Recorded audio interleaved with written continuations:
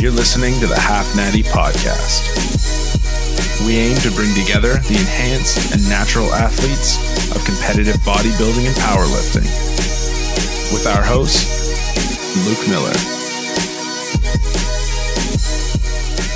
Hey guys, welcome back to the Half Natty Podcast. And back by popular demand, we have a returning guest, in Nick Gloff. Y'all have heard him on the podcast before. A lot of great feedback from the last episode. So welcome back, Nick, to the show, and excited to hop on this topic today. Happy to be here. Glad to be back.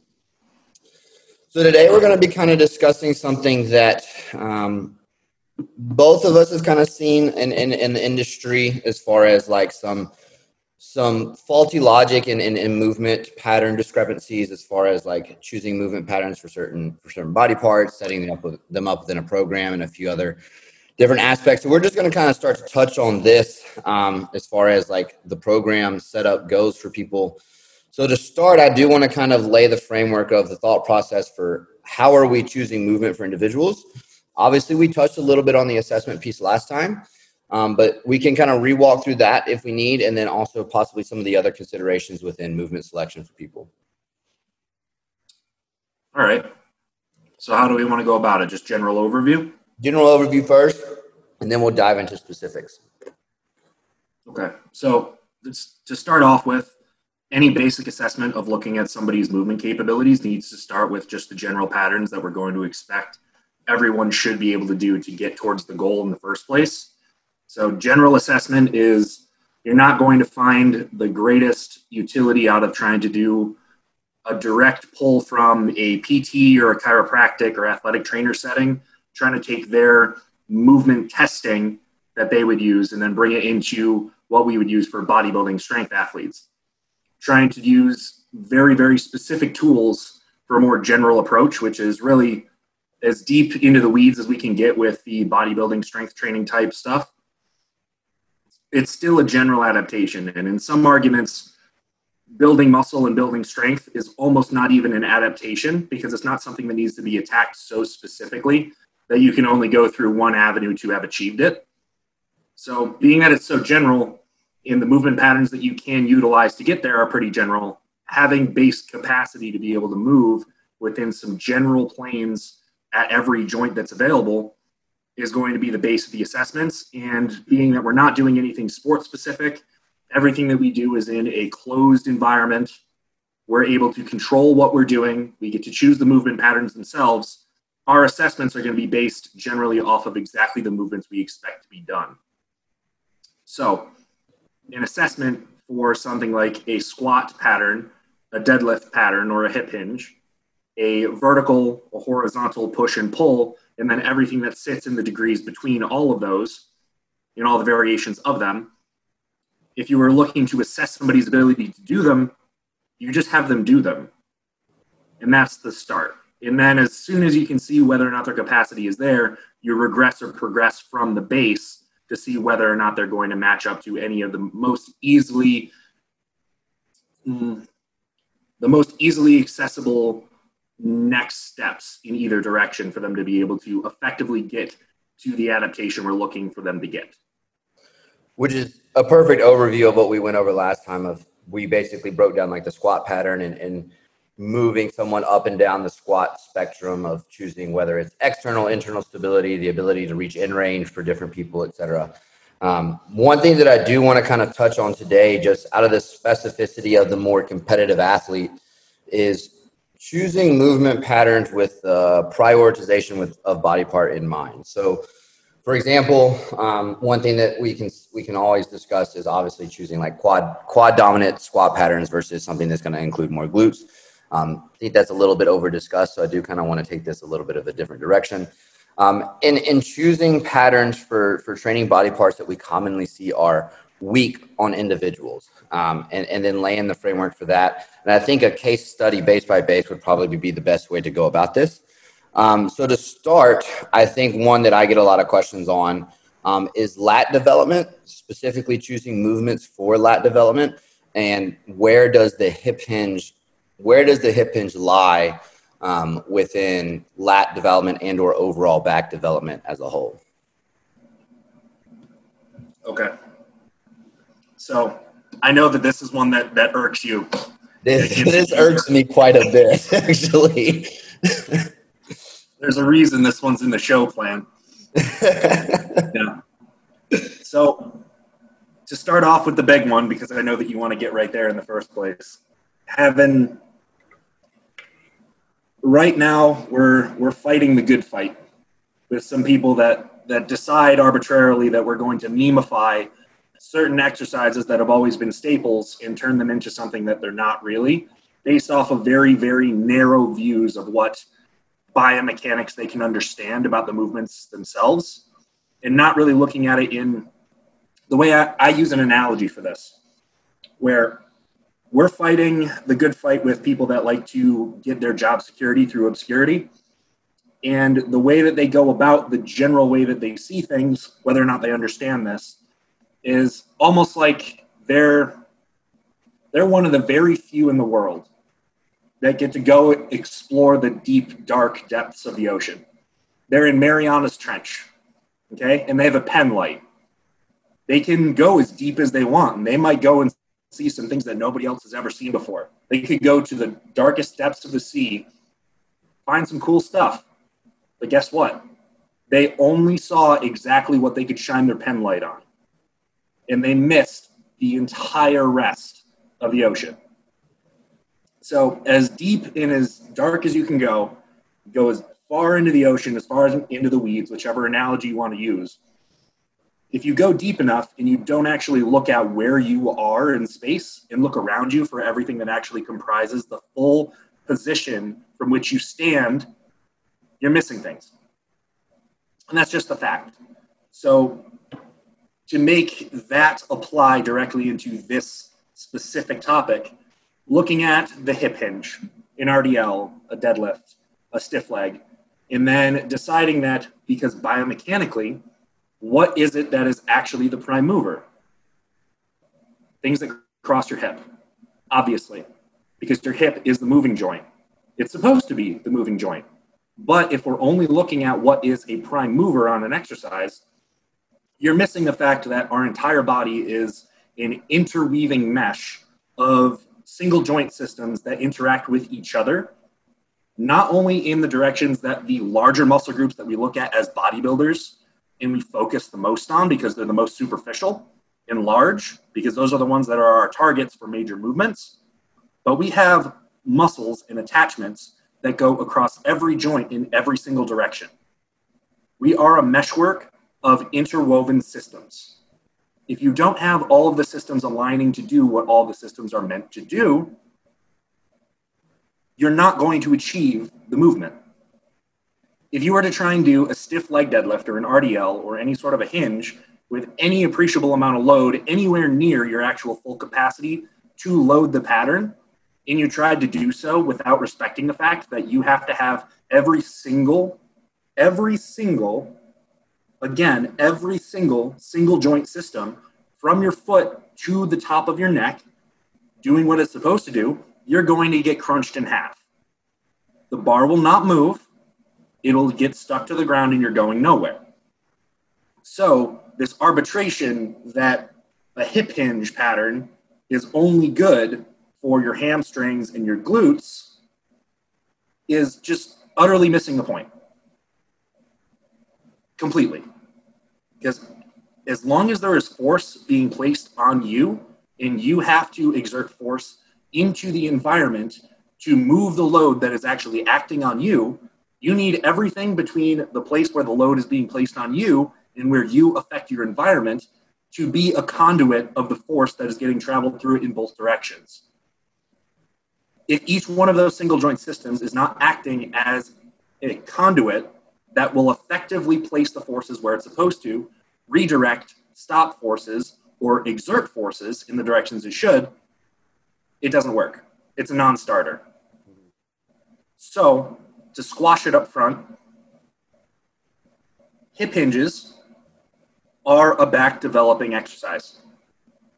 They necessarily have to be, okay? And here's why. Okay, so maybe you can make the argument that they aren't the best for developing the back directly, which is true because of the fact that you're in a position where you're not going through repetitive concentric and eccentric phases under load with all of the muscles that actually comprise the back from the base of the spine to the top of your neck. That is true. You're not taking your lat from a fully lengthened to a fully shortened position. You're not really taking it through a large portion of that range of motion. You're not taking your mid traps, your lower traps, your upper traps, your rhomboids, any of them, your teres, none of those muscles are going through a considerable amount of their contractile range of motion under both concentric and eccentric load. They're not. It's just not the case. Primarily, they're under an isometric contraction, where I'll even add a caveat to that because that's not exactly how I see it. Because in the reality of the situation, if it was an isometric, by definition, then none of those joints would move. Which they have minimal movement during the hip hinge. Yeah. So if it were a true isometric, then we would expect that there would be from rep to rep, from the start to finish of every rep, the degrees, if we were to measure between every single spinal segment, which is going to be really the major thing that we're looking at for what is actually getting exerted through the back. If you look at every single spinal segment and you try to use a software or something, or even just get your goniometer out and try to figure out what the degree of change from the start to finish of every rep and then the repetition of each rep, and then look at the degree through the range of motion that you moved, and then place that as rep by rep by rep, looking at where the actual degrees of change have happened, no rep is going to be exactly the same. The degrees of motion are going to change throughout the start to finish of every rep. Even if from the outside looking in, you're not going to perceive it. It may feel to you, the person that's doing it, that it's exactly the same throughout. You might, and if you're a skilled lifter, it should feel somewhat like that. Until you get to the point where you're pushing on very, very heavy loads, which you know are going to affect your spinal position under a controlled environment, or you're taking yourself quite close to failure through technical failure or just exertion, and you will fall into a more exaggerated posture, which, if you're a skilled lifter, isn't really a problem. But to the point, it's not really an isometric in my eyes, where an isometric contraction is going to have the least amount of growth potential. In isometric, by its definition, there's no degree of angle change between the two surfaces of the joints that comprise it. But that's not the truth. As you go from start to finish, when you start from the floor, and we'll just say we're starting from the floor anyway, just to make this simple. If you're starting from the floor, as soon as you exert force into the bar and you start to lift from the ground, you're going to have a degree angle change at every single segment of the spine. From that starting position, it's going to happen. It will. And what happens when that happens? It's no longer an isometric. Even if your intent is to not have the degree angle change at those spinal segments, the fact that it is means that you're going through an eccentric contraction. You are lengthening those muscle tissues. Even if it's to a small degree, you still are. And as you move from a mechanically disadvantaged position in the bottom, where you're experiencing the most of a moment arm, the most joint torque on all those joints, and as you get closer to the top where you're standing upright, you're going to have less and less force exerted directly on those spinal segments. And what are you going to do? As you're able, you're going to move from being in that more eccentrically loaded position where you fell to after you exerted the most force into the bar from the most disadvantaged position. You're going to realign yourself into a more advantageous position for you to go back down into the eccentric phase of the lift itself. So you are going through, in a limited sense, eccentric and concentric phases with those muscle tissues that are actually holding your back together and holding your shoulders in position and aligning your rib cage. So I would agree with this, but I'm going to approach it from a little bit of a different viewpoint, and we're going to kind of bounce back and forth some ideas. So all right.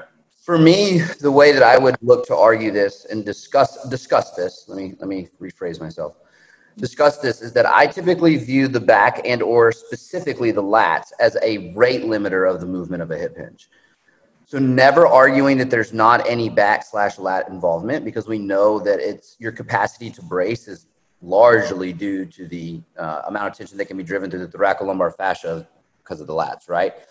My issue that I have with people is that we get this virtue signaling of hip hinge / deadlift variations. Mostly deadlift variations are priority number one for lat development. And in my case, I view that as a faulty logic.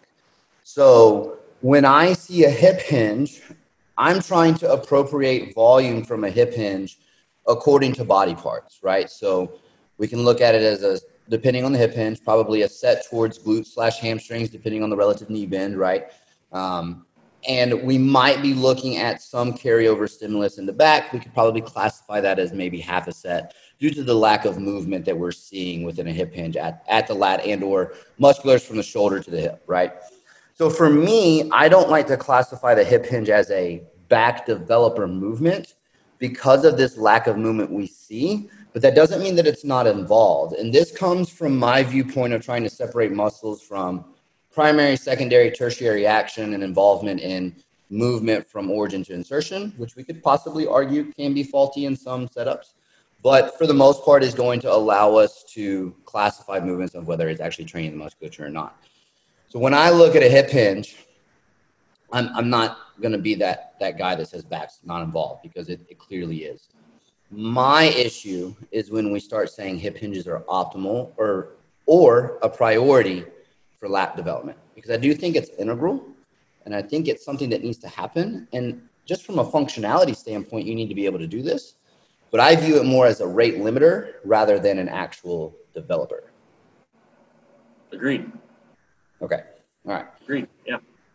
So moving forward from there, we need to classify what the prioritization is for lat development specifically. And we can probably touch a little bit of the other body parts too.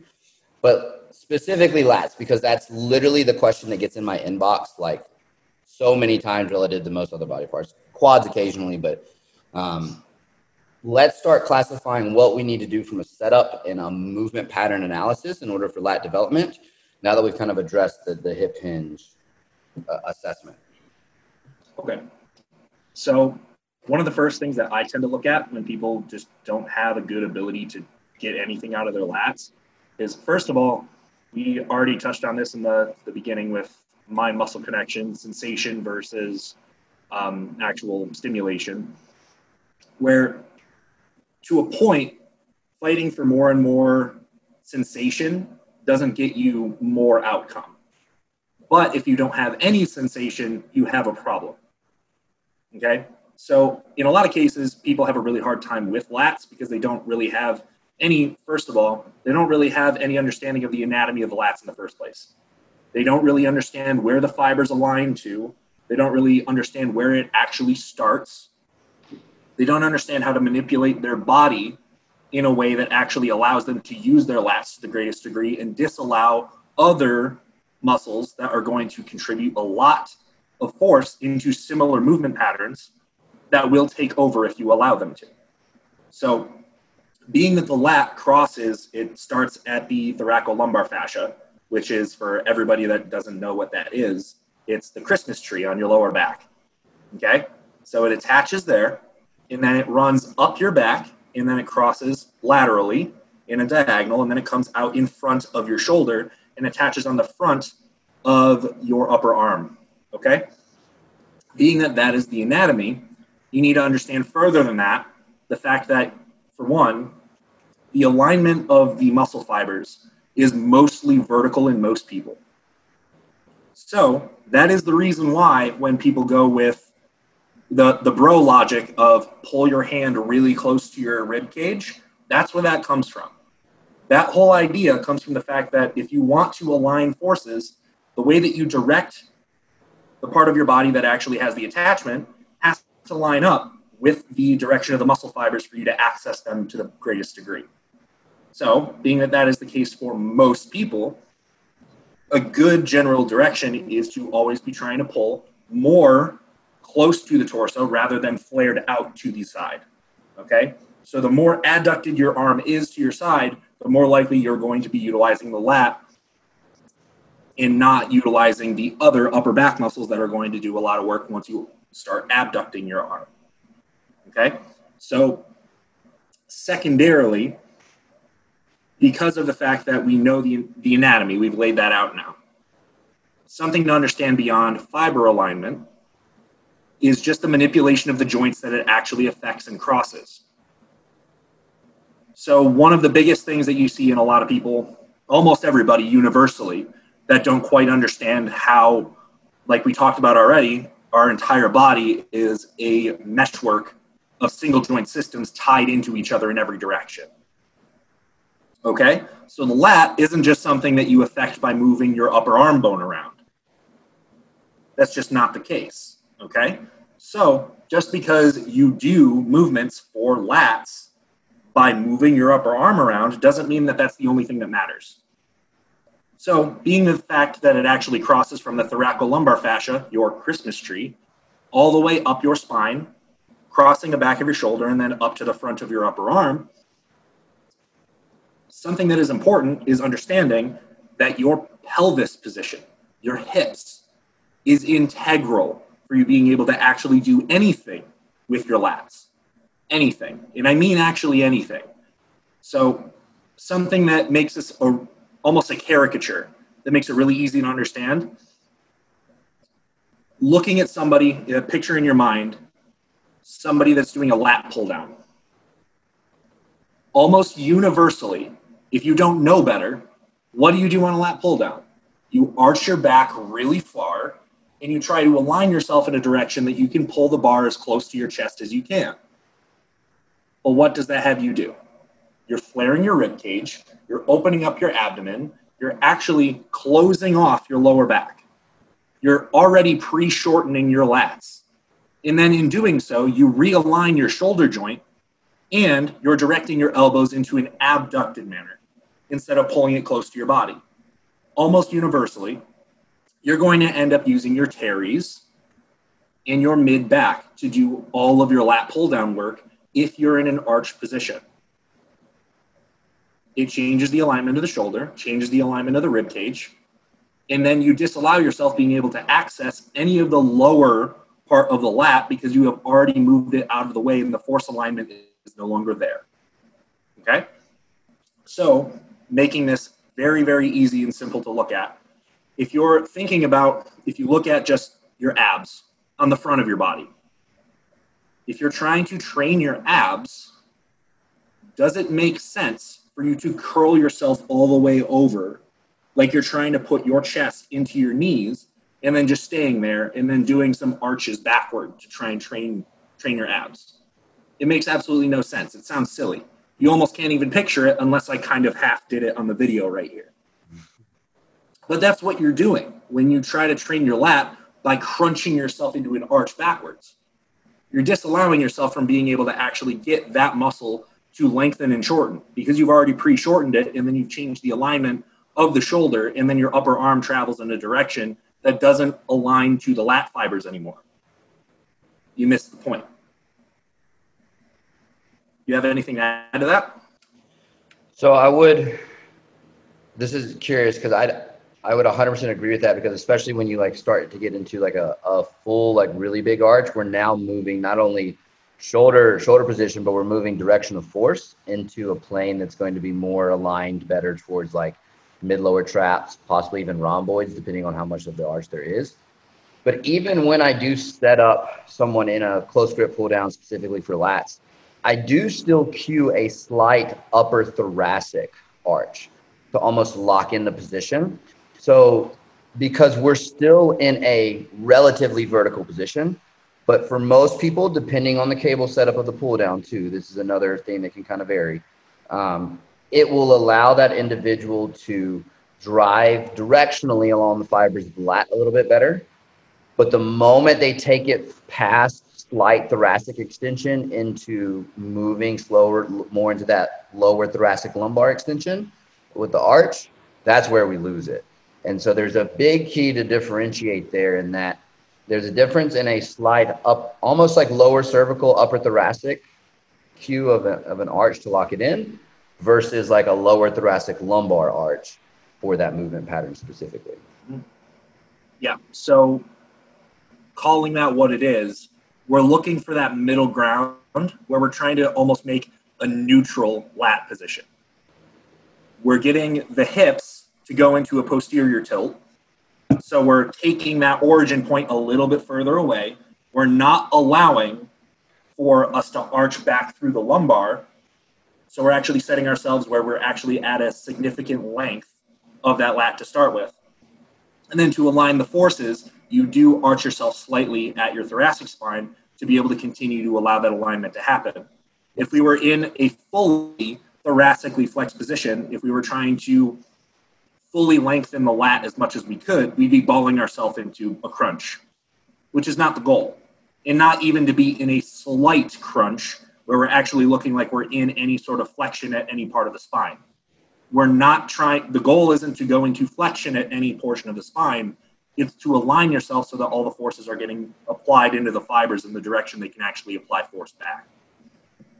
And this is an important point to make, because I think that people will hear like, don't arch back at all, and then they'll try to get into this like forward lean position, right? Where we're probably preferentially training the teres plane of motion rather than like lats and stuff like that, which is another one that I see with lat training is the release from traps to teres in a change of upper body position relative to the shoulder, which then allows that individual to not keep it into a lat pattern movement. And it starts crossing muscle fiber direction and just doesn't end well with actually training where the mind muscle connection is enough to quantify as we're actually training it, right? We don't want to chase sensation, but we want to be able to know what's going on.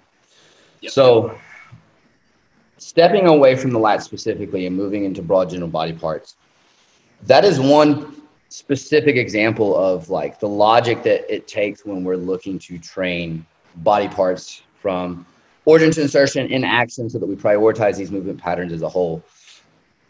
And one thing I think a lot of people miss is taking that logic and applying it to all body parts, whether it's delts, whether it's chest, whether it's no matter what it is. So giving you some free reign to take the conversation where you want it. Where is the body parts that you see people mess up the most in learning to actually train it appropriately along the lines of discussions that we just had for a lat? Man, that's a tough one. I know you see a lot, so it's like too long of a leash, my man. Let's see.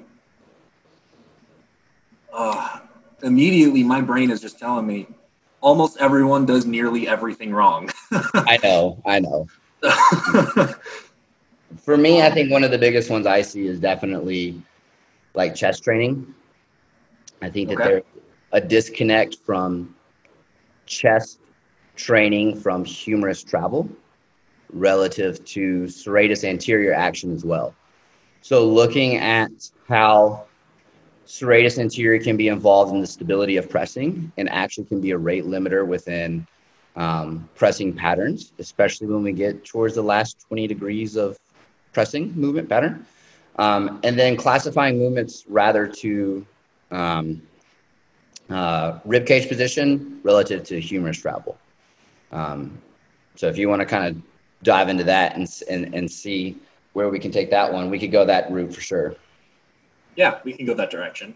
Something to be said on that general topic, because we had the lat fresh in our head still. Something that's generally not understood is that the lat and the pec actually aren't antagonists. Okay, so actually, if you look at it in a more holistic sense rather than their actions and what they do and look at what they function to do, they're more alike to each other than they are different. And in some, and this is something that I actually learned from our man, Dr. Jordan Shallow, that gets a shout out every time I'm talking about mechanics, because he's a fan. I hope he listens to this one. I hope he's proud of the youngins doing the job. I hope he does. I hope he does. Yeah. Doing the good work. But in some people, in some cadavers, you could see that the tendons of actually the pec and the lat converge on each other, and they attach to one another. because they share so much of the same function. Okay, so looking at the lat as something that is, or even to take this in a more general sense, trying to look at body parts as agonist antagonists is almost a useless concept in most body parts. Okay, so where it does have some application is really mostly in the arm. Because in a more direct sense, even though the bicep does affect the rotation at the lower arm, to the degree that you can manipulate the rotation at the lower arm, it doesn't actually have that significant of a change of what you're able to do movement-wise, that it's that much different from the tricep in its opposing action that you could really consider it like being different enough not to be an antagonist. But if you look at specifically more the muscles that are on the axial skeleton on your torso, the muscles that are on your torso, even if you're trying to use the same rule that we use for bicep and tricep, like, oh, this one's on the front, this one's on the back in the same position, they're going to be antagonists. It doesn't work like that. It does not work like that. So trying to think, like, what's the biggest muscle on the front of me? My pec. What's the biggest muscle on the back of me? My lat. There we go. Agonist, antagonist, supersets all day, Arnold Schwarzenegger style. And that's the way we're going to go. Oh, man. Okay? You're killing me, Smalls. So to go a little bit deeper into the concept, like trying to figure out what is an agonist and antagonist in that sense and trying to program in that way doesn't really make all that much sense, especially when you don't understand what their actual function is, because you're going to be moving a lot of the same single joint systems, the shoulder, the glenohumeral joint to start, and then the scapula as it moves across the rib cage. That is going to be the primary joint system that is going to be affected, that will move and use all the musculature of the axial skeleton. Okay? Being that that's the case, we're looking at tangent angles of every single direction in every plane that those can move that will affect different muscle tissues to different degrees in different ways. Being that that's the case, you can't really isolate off agonist-antagonist groups in a clean, perfect way. It's not helpful. And if you try to go through the process of trying to load something in an agonist-antagonist type fashion, like that Arnold Schwarzenegger type chest, lat, superset type thing, being the fact that you're going to be using the same joint systems to affect those muscle tissues, and they work in very similar ways to actually stabilize at the shoulder as a secondary function, you're going to have continually degrading ability to control that joint system as you fatigue from attacking it in both directions.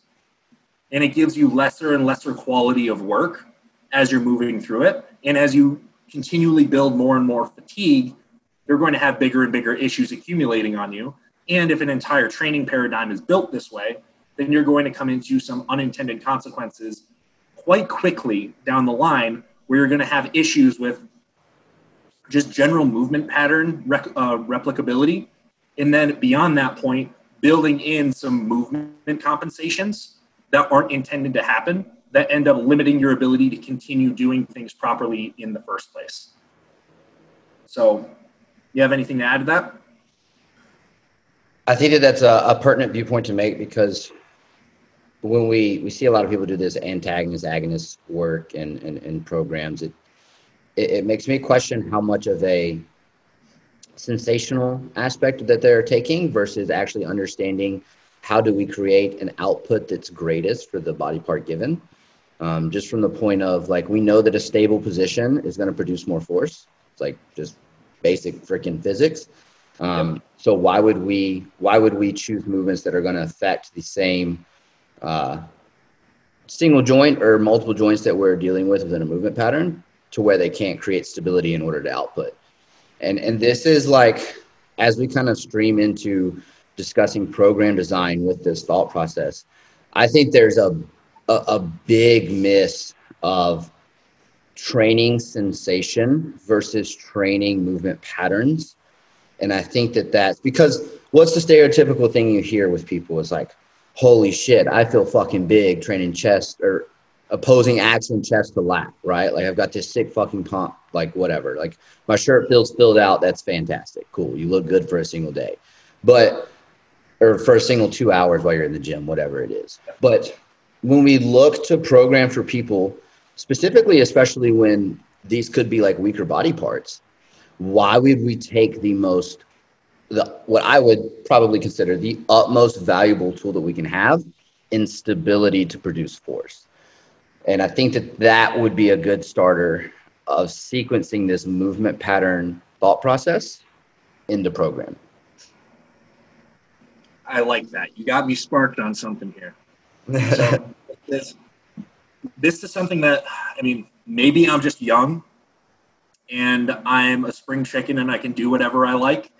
And I don't see too many consequences from me doing heavy things first. And I don't ever want to step on the toes of people that have come far before me, done far much more work, done decades of it, and espousing different ideas because they've seen more, they've experienced more, and they have their own reasons. So I don't want anything that I say to be misconstrued as being an attack on anybody, on anything that they do or anything that they might say is effective. Okay? And I have a lot of respect for the same people that actually do say these things. Preamble done. But I don't understand what the idea, I mean, I do understand, but I don't understand why it's an idea now that's being used widely that you're going to do your biggest compound exercises last.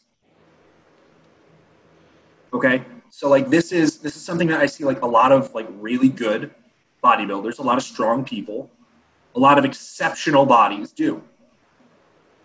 But what I don't understand coming at it from a mechanic standpoint is exactly what we just talked about, is if we're looking at our number one resource that we have available to us in our training, the thing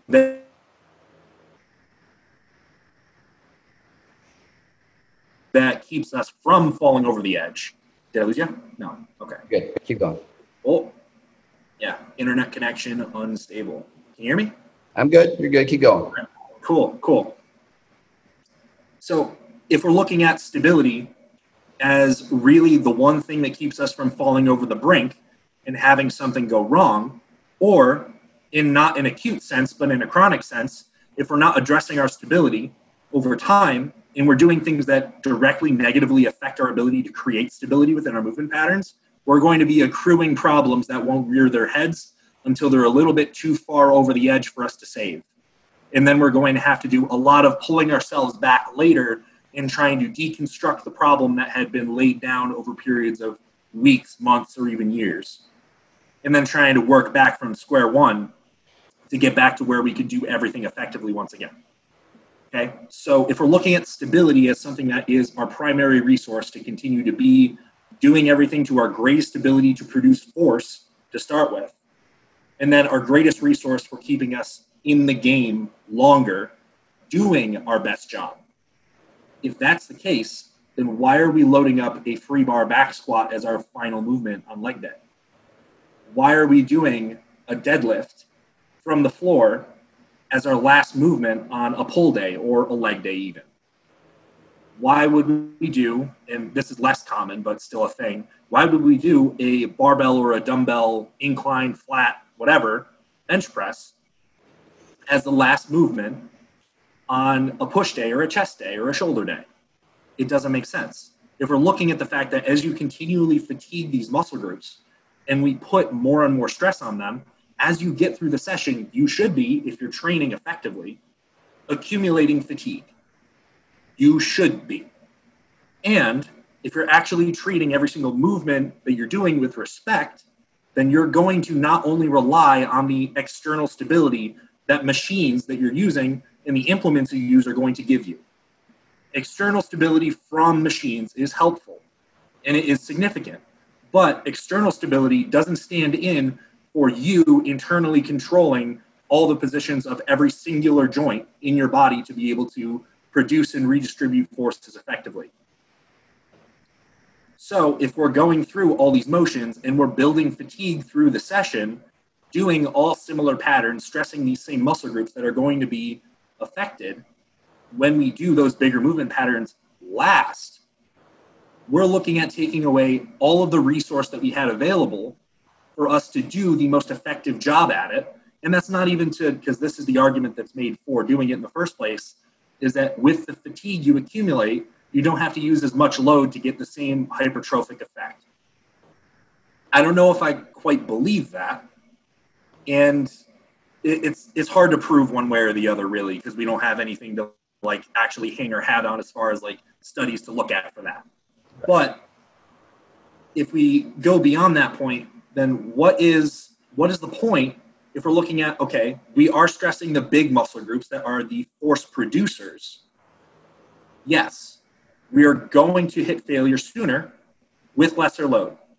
True. Maybe that does lessen the possibility of injury as opposed to you doing it as the first exercise.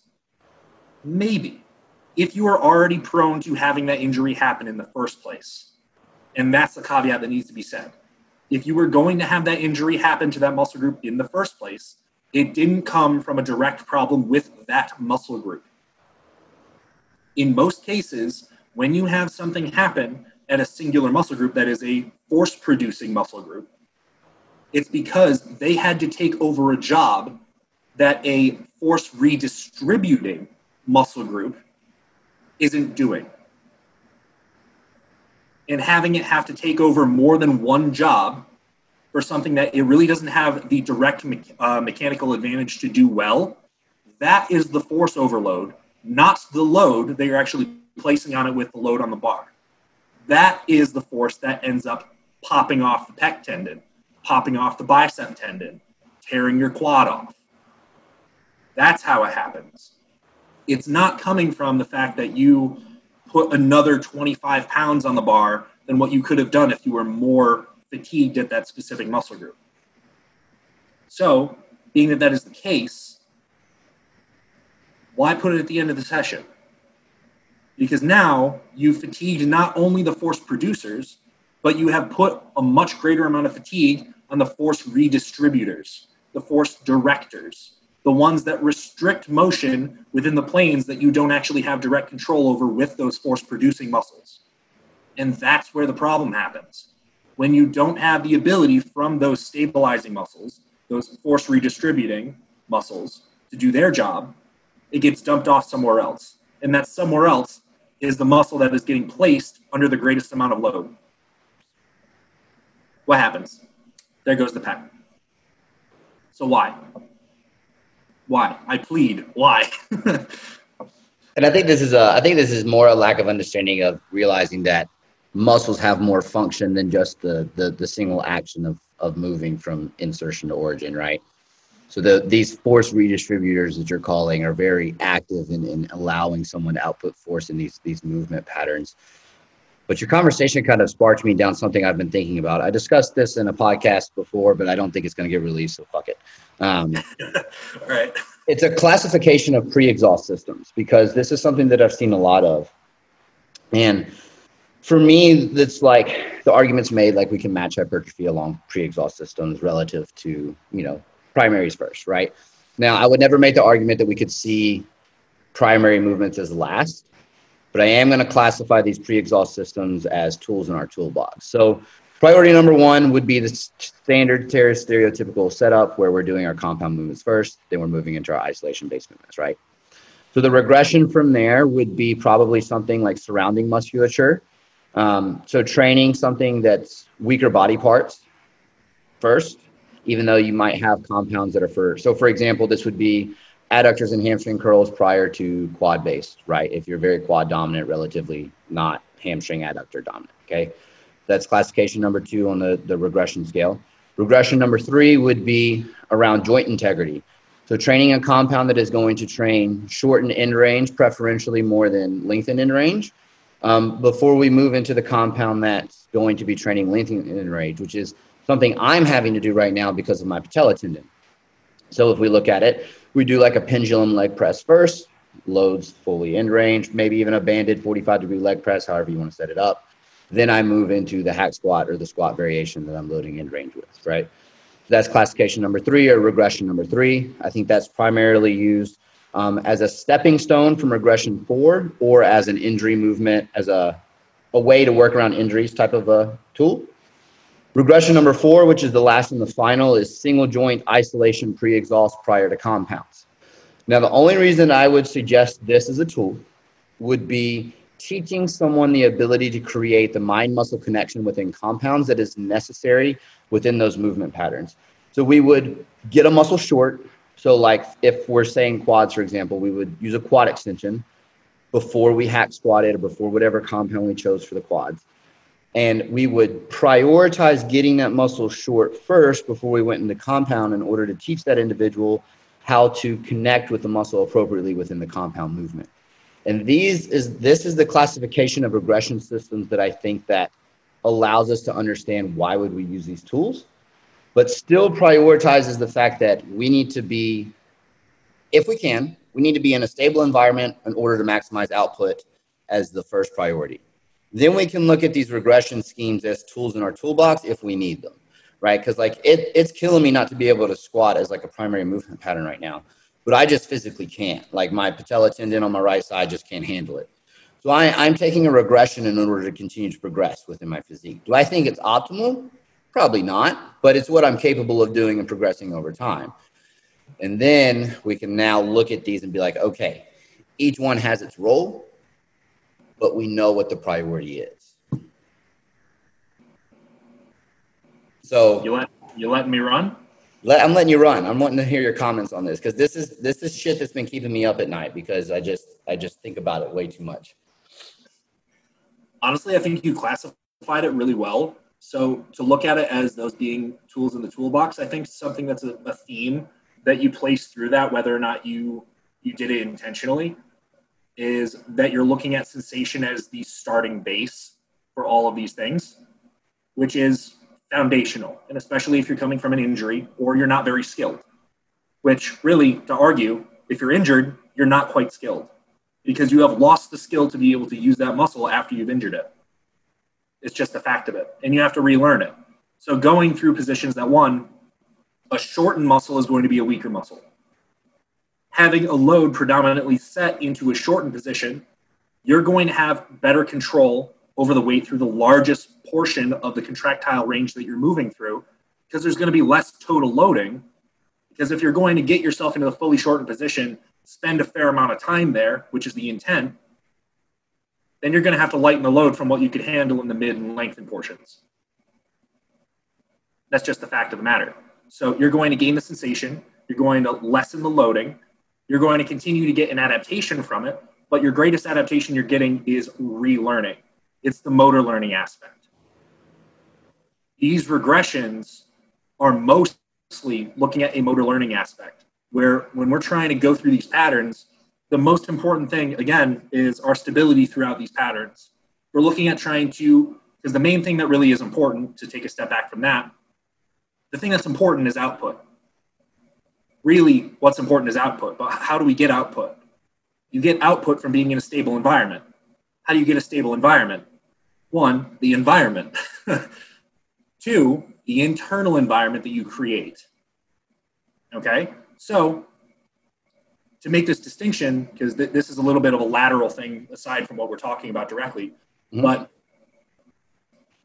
looking at it in hearing these words being said by either you or anybody else that says smart shit about biomechanics or anything training really, if you're hearing the words stability or stable environments are best for output, you might think and connect the dots that, oh, that means I need to be set into an externally stabilized environment to get the most amount of force, which isn't a one-to-one.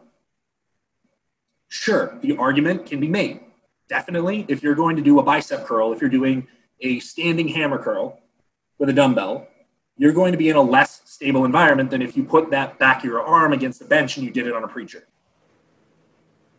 That is true. You can create more total output directly in that singular muscle group that you're trying to get output from in that environment. But there's gradations here. So if you're looking at a larger movement pattern or trying to move very large loads with large muscle groups, say hamstrings or quads, so if we're looking at a squatting pattern, or better, a hip hinge. We're looking at trying to load the hamstrings. Your best options for loading the hamstrings is not going to be a ham curl. You're going to get good output, and it'll be accurate output, which is great, which is a fantastic tool. And this is not to say that hamstring curls are not useful, because they are, and they should be a staple for everyone that can do them. But your greatest output is not going to come from the stable environment that you get from being externally stabilized in that hamstring curl machine. Your greatest output at that muscle group, at those joint systems, is going to be in that non-externally stabilized movement in RDL, or a stiff leg, or a real conventional deadlift, or a rack pull from below the knee or at the knee, or whatever you want to do with it, whatever variation you want to do, that is going to be your greatest opportunity for output. Your stable environment is generated by you in that case. And as long as you're not a loon and you're trying to stand on AirX pads or a Bosu ball while doing it, then the external environment isn't going to be a problem. The problem will be you. The rate limiter on this is going to be you in your ability to set positions, retain positions, redistribute forces, and generate forces in all the directions across all the joint systems that are needed for you to do this successfully. Okay, so peel it back, take it back to where we started. Thinking about being in a stable environment to get the greatest output doesn't only apply to machine work. It does not only apply to things that you have a bench to press into or to lay into, because you can create stability internally. And you should always be, even if you have those things available as external stabilizers, should always be primarily thinking about how you yourself internally generate stability at the joints that you're trying to work. Because even with external stability, it's only part of the battle. Only a part of it. If you're not redistributing forces across these joints the way that they should be, you're not being conscious about it, it's going to go in every single direction it possibly can. And even if you have some of those degrees of motion restricted by something external to you, there's still a whole hell of a lot of tangent directions that things can move that aren't being controlled by the thing that you're pressing against. Okay, so that covers that. The rest of your regressions on that, I don't really have much to add to them, other than the fact that in most cases, I think one of the issues that we kind of see with like the counter argument to doing compounds first is the fact that nobody understands how to warm up. Nobody. Okay. So even the people that like think that they're in the know, typically with warming up, get mischaracterized information and try to think about like, they're either, okay, I'm going to walk in and I'm going to put a bar on the ground and I'm going to just do the bar. And then I'm going to put a 45 on it. And then I'm going to put 2 45s on it. Then I'm going to put 3. And then I'm going to go to wherever it is that's approximately close to my working set, take a 5-minute walk around the gym, get a couple of buddies to come and take a video of me doing a 315 deadlift really shittily, and then go back to their thing. If that is what you're doing, yeah, compound first probably not going to go well for you, because it's a ticking time bomb when a catastrophe is going to happen. Because you didn't warm up. You didn't prepare, which is what I would rather say rather than a warm up, because that phrase itself is completely fucking useless. Because this is something else too that is an entire other topic and a whole thing that gets me really fired up. The importance of actually being physically, like temperature warm, is entirely overstated. Okay, so being in a warm environment so that all of your joints are doing everything they're supposed to be, enzymatic processes are happening as they're supposed to be, beautiful, sure. But do we all understand that we're not lizards?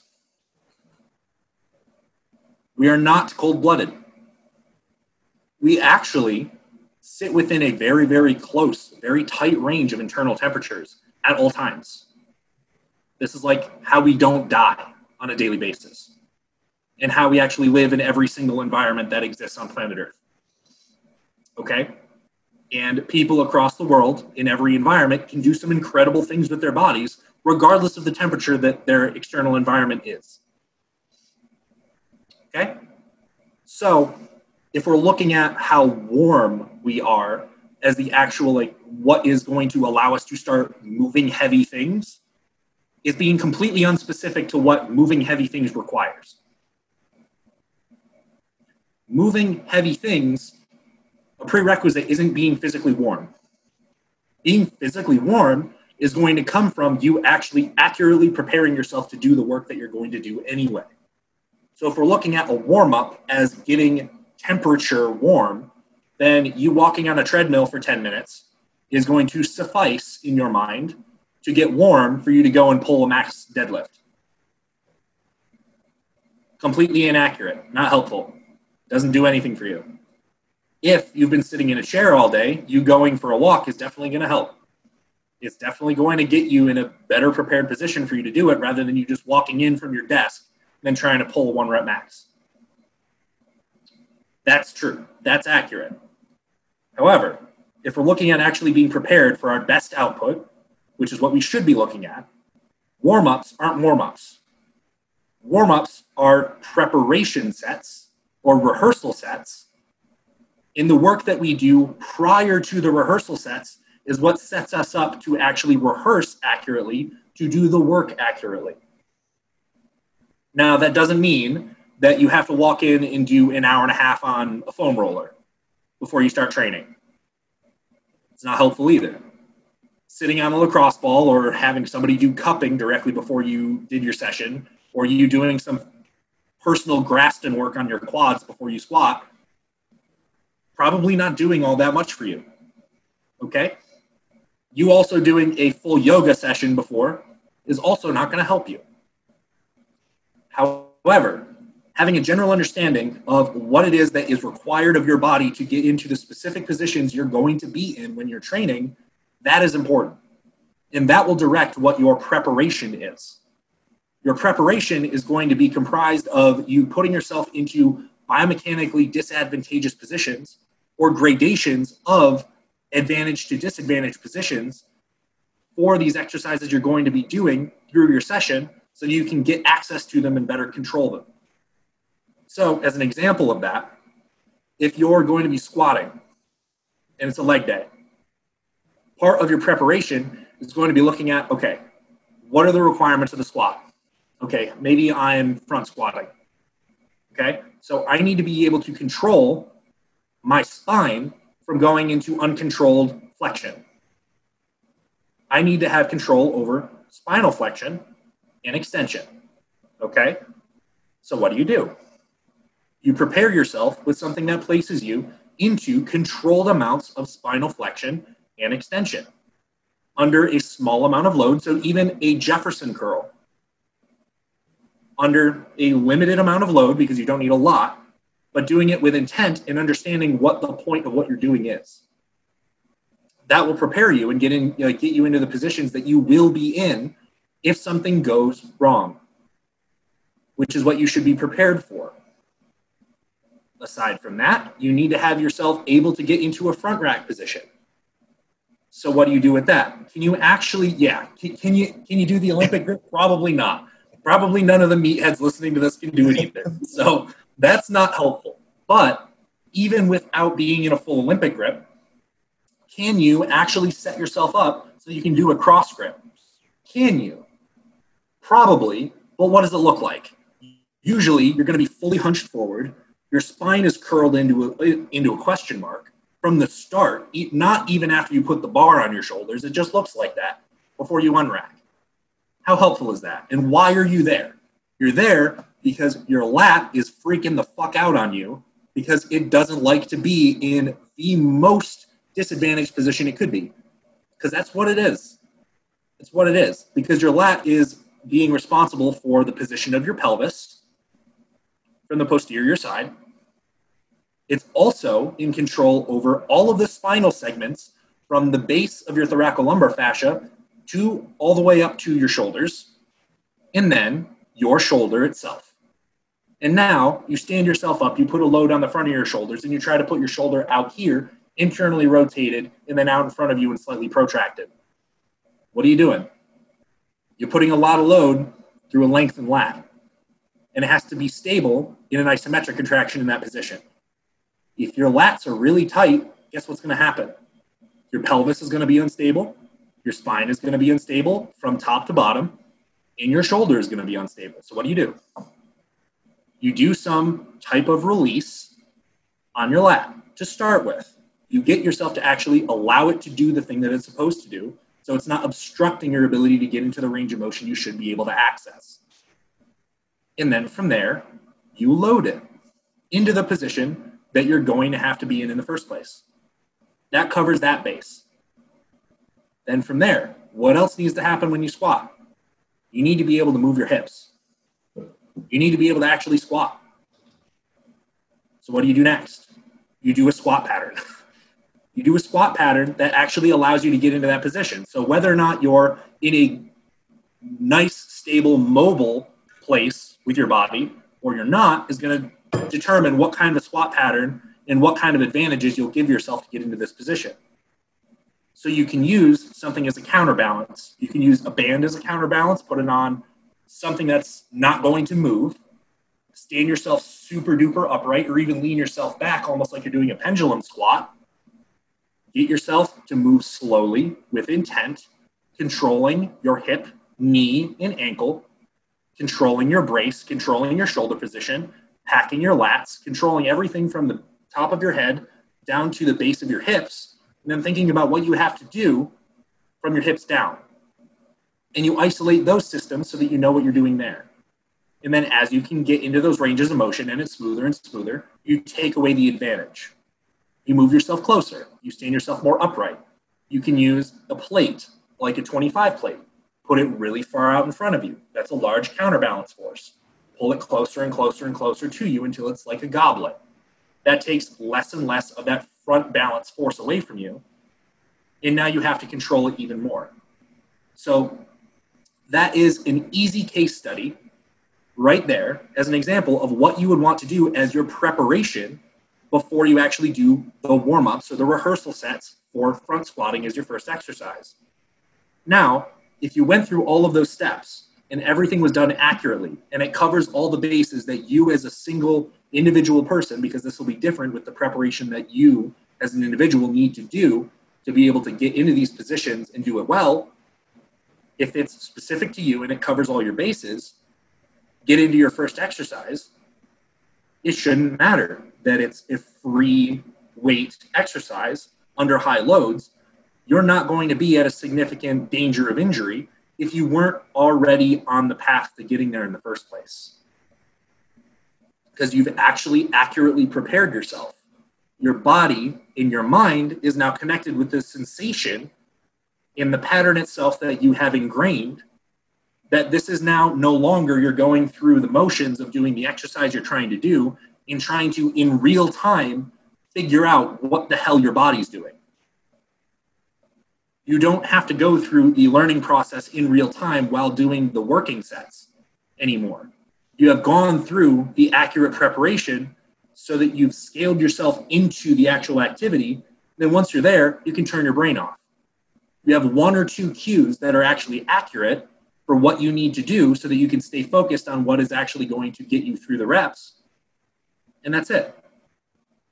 You've taken care of you setting yourself into positions that you actually need to be in. You've taken care of that. You've gone through different scaled positions of the exact exercise that you're going to be doing so that you can anticipate the positions that those joints will be in if something goes wrong. Doing a front squat or a back squat with a barbell, you're not going to get as deep as you can with a counterbalance or a goblet or anything that you use as a preparatory exercise for that movement. You're just not. You're not going to get the same depth as you shouldn't. Okay? You're not going to get to that same position. Your knees are going to track slightly differently. You're going to have the ability to move them in space laterally. You're going to be able to rotate at your hips a little bit differently. You're going to be able to sit yourself onto your ankles in different distributions of load. You're going to be able to move side to side, allow your spine to shift in one way or the other, feel out the resting tension of the muscle groups that are going to be resting in tight on the person that you are based off of what your daily activity or inactivity is like. And so you've exposed yourself to all of these different degrees of what the worst case scenario positions could possibly be. You've experienced what it's like. You worked out some of the kinks just by being in those positions already and controlling them. And now what can we say in finality of this whole synopsis? You're prepared to work now. You have, quote unquote, warmed up.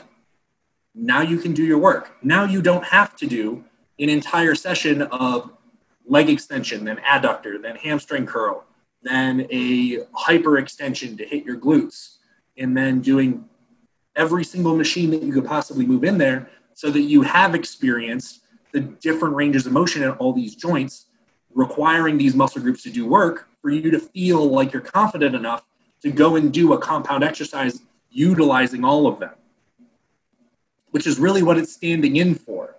All these other exercises are standing in as preparation for you to get there and feel like you have access to those positions. But if you allowed yourself to get there first, you took care of all the things that are prerequisites to allowing you to get there, then hey, you're ready. You can do it. You're not at greater risk. But then there's also all those tools that you have in your toolbox where if you're a specific case where you don't have great sensation, even after doing all those preparations, you don't have great sensation. You need to do something a little bit extra. Put yourself into shortened ranges. You had a previous injury that you need to work around, that you need to gain more capacity at. You could do that. You can scale yourself into doing different exercises before a compound based on whether or not you have an extremely lagging muscle group or not. All these things are still available as tools. But to look at it as like one of those tools always needs to be in play because it's an inferior option for you to start with a compound exercise is only predicated on your misunderstanding of whether or not you can warm up effectively. Which is why I classified it as regressions, with the point being that the compound priority with prep work and play should always be what the focus is, and only use the regressions as needed.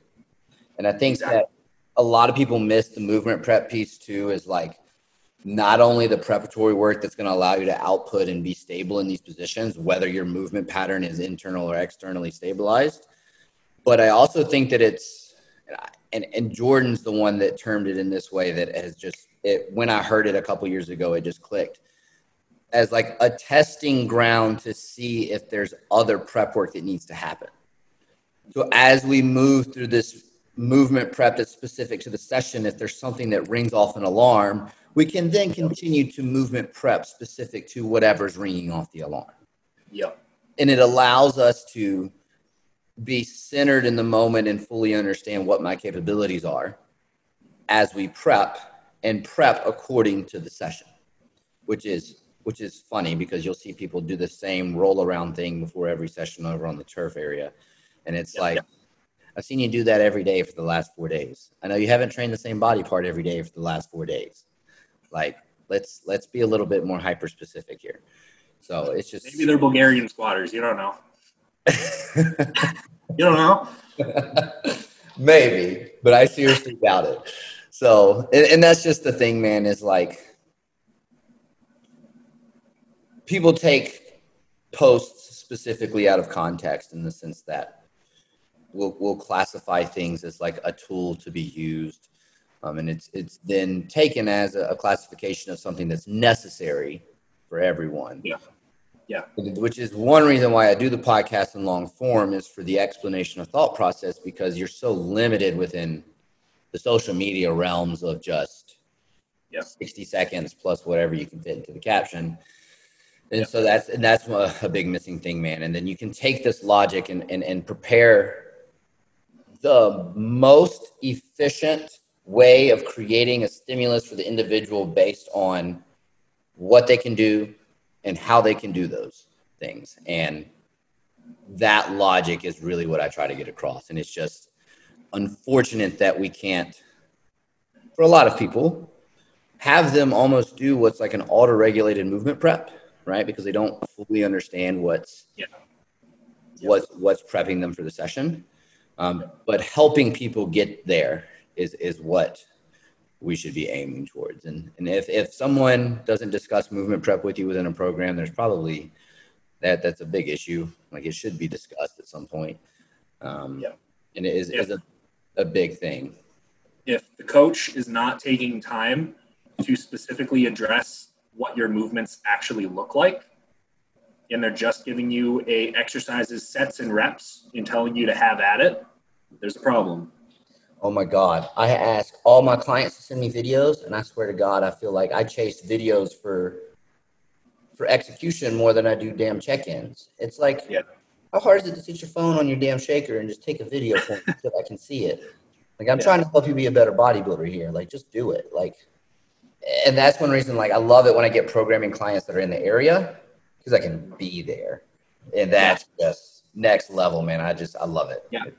Yeah. That's something to be said for this, is like, even being that this is long form and this is a much better medium than Instagram is, it's still an inadequate medium for really what it is that we want to get across. And no matter what we do, no matter how elegant we try to set things up, it's not going to work. It's going to be as close as we can get. And there's going to be some people that are more alike to you and me than different, that are going to be able to synthesize the information in a way that we're actually intending it to be used. But they're in the minority, because most people don't have, like, they don't have the patience to wade through the information without applying it directly as they saw it. So that's something where there's a patience aspect that as an entire society at large, we don't have. So having the patience to look through information and then decide over the 1,000 posts that you've seen in a week, that which of these lines of logic is going to converge with what I already know, that can fill in the gaps, that don't just lead me into an entire different direction that I have absolutely no basis of knowledge to understand in the first place. And therefore the application of that idea is going to lead me down a path that I don't understand how to get myself into or out of. People don't have quite that understanding. And then if we go into Instagram itself, it's not a medium that was built to do what we're trying to do with it. In no way. It's not an educational platform, as much as we all are trying to force it. Well, the square peg into a round hole type thing. Like, we're all trying our hardest, but really at the end of the day, it's going to be a handful of people that are going to see the value, that are going to try their best and get what they can out of it. And likely the listeners that you have are going to be those types of people. So thankful to have all those people here and willing to listen to us talk shit for an hour and a half, or forever, for however long this is going to continue, because I don't care how long. I remember when I presented this topic to you, you were like, wow, this could get very interesting.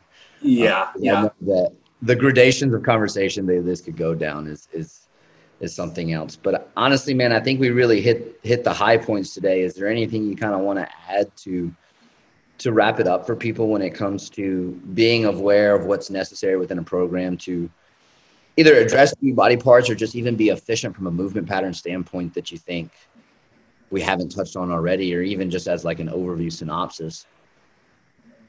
Yeah. Something is to be said for giving credit where credit is due, in the fact that just because something doesn't appear complicated doesn't mean that it's simplistic. Okay? There's elegance and simplicity if it's done right. And that's something that just generally doesn't get understood at, like, writ large, people don't get, just because of the fact that if there's a missing piece of the base knowledge that we function from behind the spreadsheet, from behind the lecture, from, behind the computer, a webcam, there's a basis that we're pulling knowledge from. There's a basis that we're pulling the application from. All those things are unspoken for the most part. We may give some lines of logic that are going to make sense when read or said to somebody, that are going to somewhat place them in a direction of understanding what we're trying to do. But it's not adequate to what it really is that we pulled out to say. It's a small percentage of the real base that we took that logic from to apply it. Okay, so looking at this is another Jordan Shallowism. Looking at a program, to the outsider that doesn't know, it should be exercises, sets, and reps. That's what it should look like. Okay, that's where you start. But then what you don't see, unless you're sitting behind the Excel spreadsheet and you're the one building it, is there's a reason why all these things are in the order that they are. There's a reason I have these sets and rep schemes. There's a reason I've set these tempos. There's a reason I've given you this cue and not that cue. There's a reason for the preparation work that I had you do or did not have you do. All these things matter. Doing even, again, with the credit where credit is due, some old-timey bodybuilding standards, some old movements that we have all decided arbitrarily and memified and thrown away, have a lot of merit if you know what you're doing with them and you understand from base principles what those actual movement patterns require and what they do. So not to go down a full rabbit hole on this one, but like something just as simple as doing a lat pull down correctly, like a unilateral single arm lat pull down and not allowing your hand to pronate in the top. That detail, that tiny little smidge of a detail where the entire rest of the movement pattern could be identical. But that tiny little thing is the difference between it being an effective and non-effective movement pattern and whether or not it actually has carryover to literally every other exercises that requires control of the shoulder. And that's a function of glenohumeral depression with the lat, control with the rhomboid, control with the serratus, your ability to articulate those motions, you having mobility and access into the position in the first place, you not having to compensate by turning your rib cage to realign your scapulohumeral joint for you to actually do those things that you're trying to accomplish with the movement pattern in the first place. There's a reason why people have problems with pressing. There's a reason why you put your hand overhead and almost nobody can do nobody can do this. Nobody can do this without their hands turning. Nobody can put their hand overhead and do a lat pull down and not have their hand pronate or have their arm try to go out in front of them or their shoulder go into protraction and elevation and all of these things. Now, all those things can get brushed completely over and have absolutely no attention paid to them if you don't know what you're looking at. But those simple movements, this elegance and simplicity, you doing that movement correctly and you fighting yourself from what your body wants you to do because you lack the mobility and stability to do it correctly within this externally stabilized and well-tracked environment where you have control, you can put yourself into a position where you have to experience that position. You can force yourself there safely under an appropriate load to allow to do so. That eccentric loading into that pattern, into that position itself, will allow you greater access and control every time that you're in that analogous position again.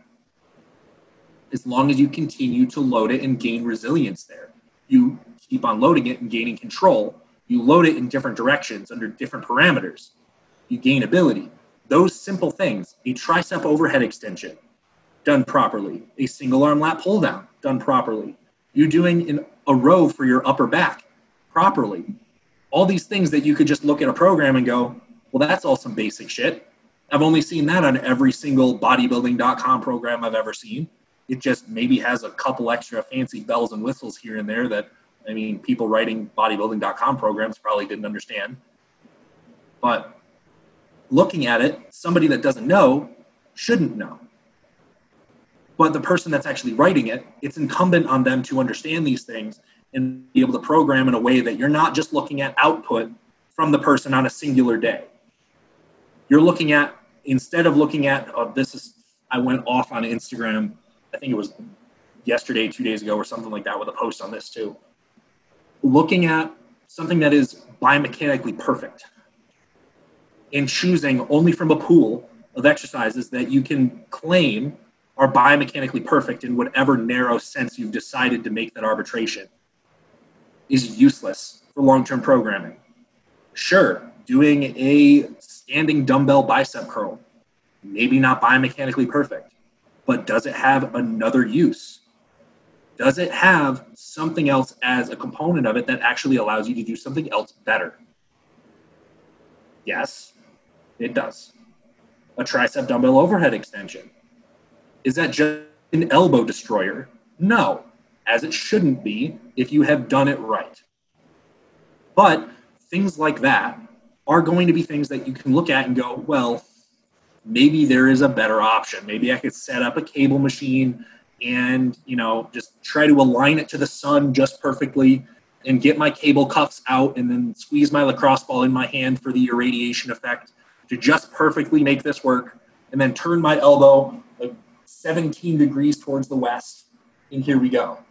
And that's the perfect tricep extension for output on that day, depending on how much fatigue you built and how much fitness you have in your mesocycle at that specific day of the week, or how many rest days you've had, or how many meals you've had in that day. However detailed you want to be, doesn't matter. Doesn't matter, because you can decide that over a period of however many rotations, however many days in a cycle, however many specific things that you're trying to do and fit into your program, look at it as an overall of what it's giving you over time. Your output on that specific day matters, yes. But what is it giving you as a result of having done that output effectively and accurately on that day? Does it give you the ability to do something else better the next day, or the day after that, or the week after that, or the rotation after that, on this exercise, that exercise, whatever it is, whether or not you know it? Is that programming going to be additive to your general overall output over a broad time? Yes or no? Now, does that necessarily require every single movement pattern that you've chosen has been decided as the biomechanically perfect exercise, the one exercise that you're not doing for huge biceps? It doesn't have to be that movement that you do every single time. It's again, going into the deep, dark ocean with a pen light and deciding that the singular thing that you saw in the greatest depths you've ever traveled is the one thing that exists and the only thing that matters, because you thought that you went deep enough to have a deep understanding of what you're seeing, but missing everything else around you. There's more to it. The deeper you go, the more it's required of you to take a step back and look around, or else you're going to get lost. And the further you keep on reaffirming to yourself that you're going in the right direction while only looking at what you can see with your pen light, the worse off you're going to be in the long run, because you're going to end up being a meme yourself. And memes usually aren't that huge or that developed or that strong. So this is where we end up. Which is, I think, a fantastic finishing point, is that all of this logic and understanding of that we walked through today in movement pattern is built around progressing sessions into the next one and progressing over a longer period of time, and being able to capably do that, and not just only focus on the output of one day, but on the output of the program as a whole, and where we can get our bodies from point A to point B within a training block or a mesocycle, or however you want to quantify it. But making sure that session to session sequences into each other in order to get the outcome that's expected, rather than lining up the sun appropriately to your elbows so that you can do a certain. Pulling out the sundial for the tricep extensions. Or the goniometer for hack squats. Yeah. So Nick, man, this has been a fantastic conversation. If you have anything that you're involved in with right now that you kind of want to let the audience know, let them know now. It's your time to pawn yourself a little bit. Yeah, pay the bill section, right? Yeah. So for any supplement needs you have, hit up Raw Nutrition, Revive. Use my code GLOF. That'll get you 20% off. So aside from that, right now, working with Team Camp Jansen, official Team Camp Jansen coach. We're always running coaching. So if you're looking to have more of me in your life, a little bit more of listening to me rant on 10, 15-minute personalized voice notes. Going on. Oh, that's me. You're good. Keep going. All right, we're good. So if you need a little bit more of hearing me rant about random things, mechanics, nutrition, anything else and otherwise, hit me up, send me an email, send me a DM. We can get you started, get you coaching, and we can get you on Team Camp Jansen, sub-team, Team Gloff, and have you a part of the Team Camp Jansen culture. So, well, Nick, it's been a fantastic time recording in this episode, and I hope that y'all got a lot out of this. If y'all have any follow-up questions, guys, just DM either me or Nick. I will be happy to answer them. Pretty much you can follow both of us on Instagram and follow a lot of this thought process that we had. It does come across in a lot of the posts that we put up. So y'all keep staying muscular nerds, and I hope that y'all learned today.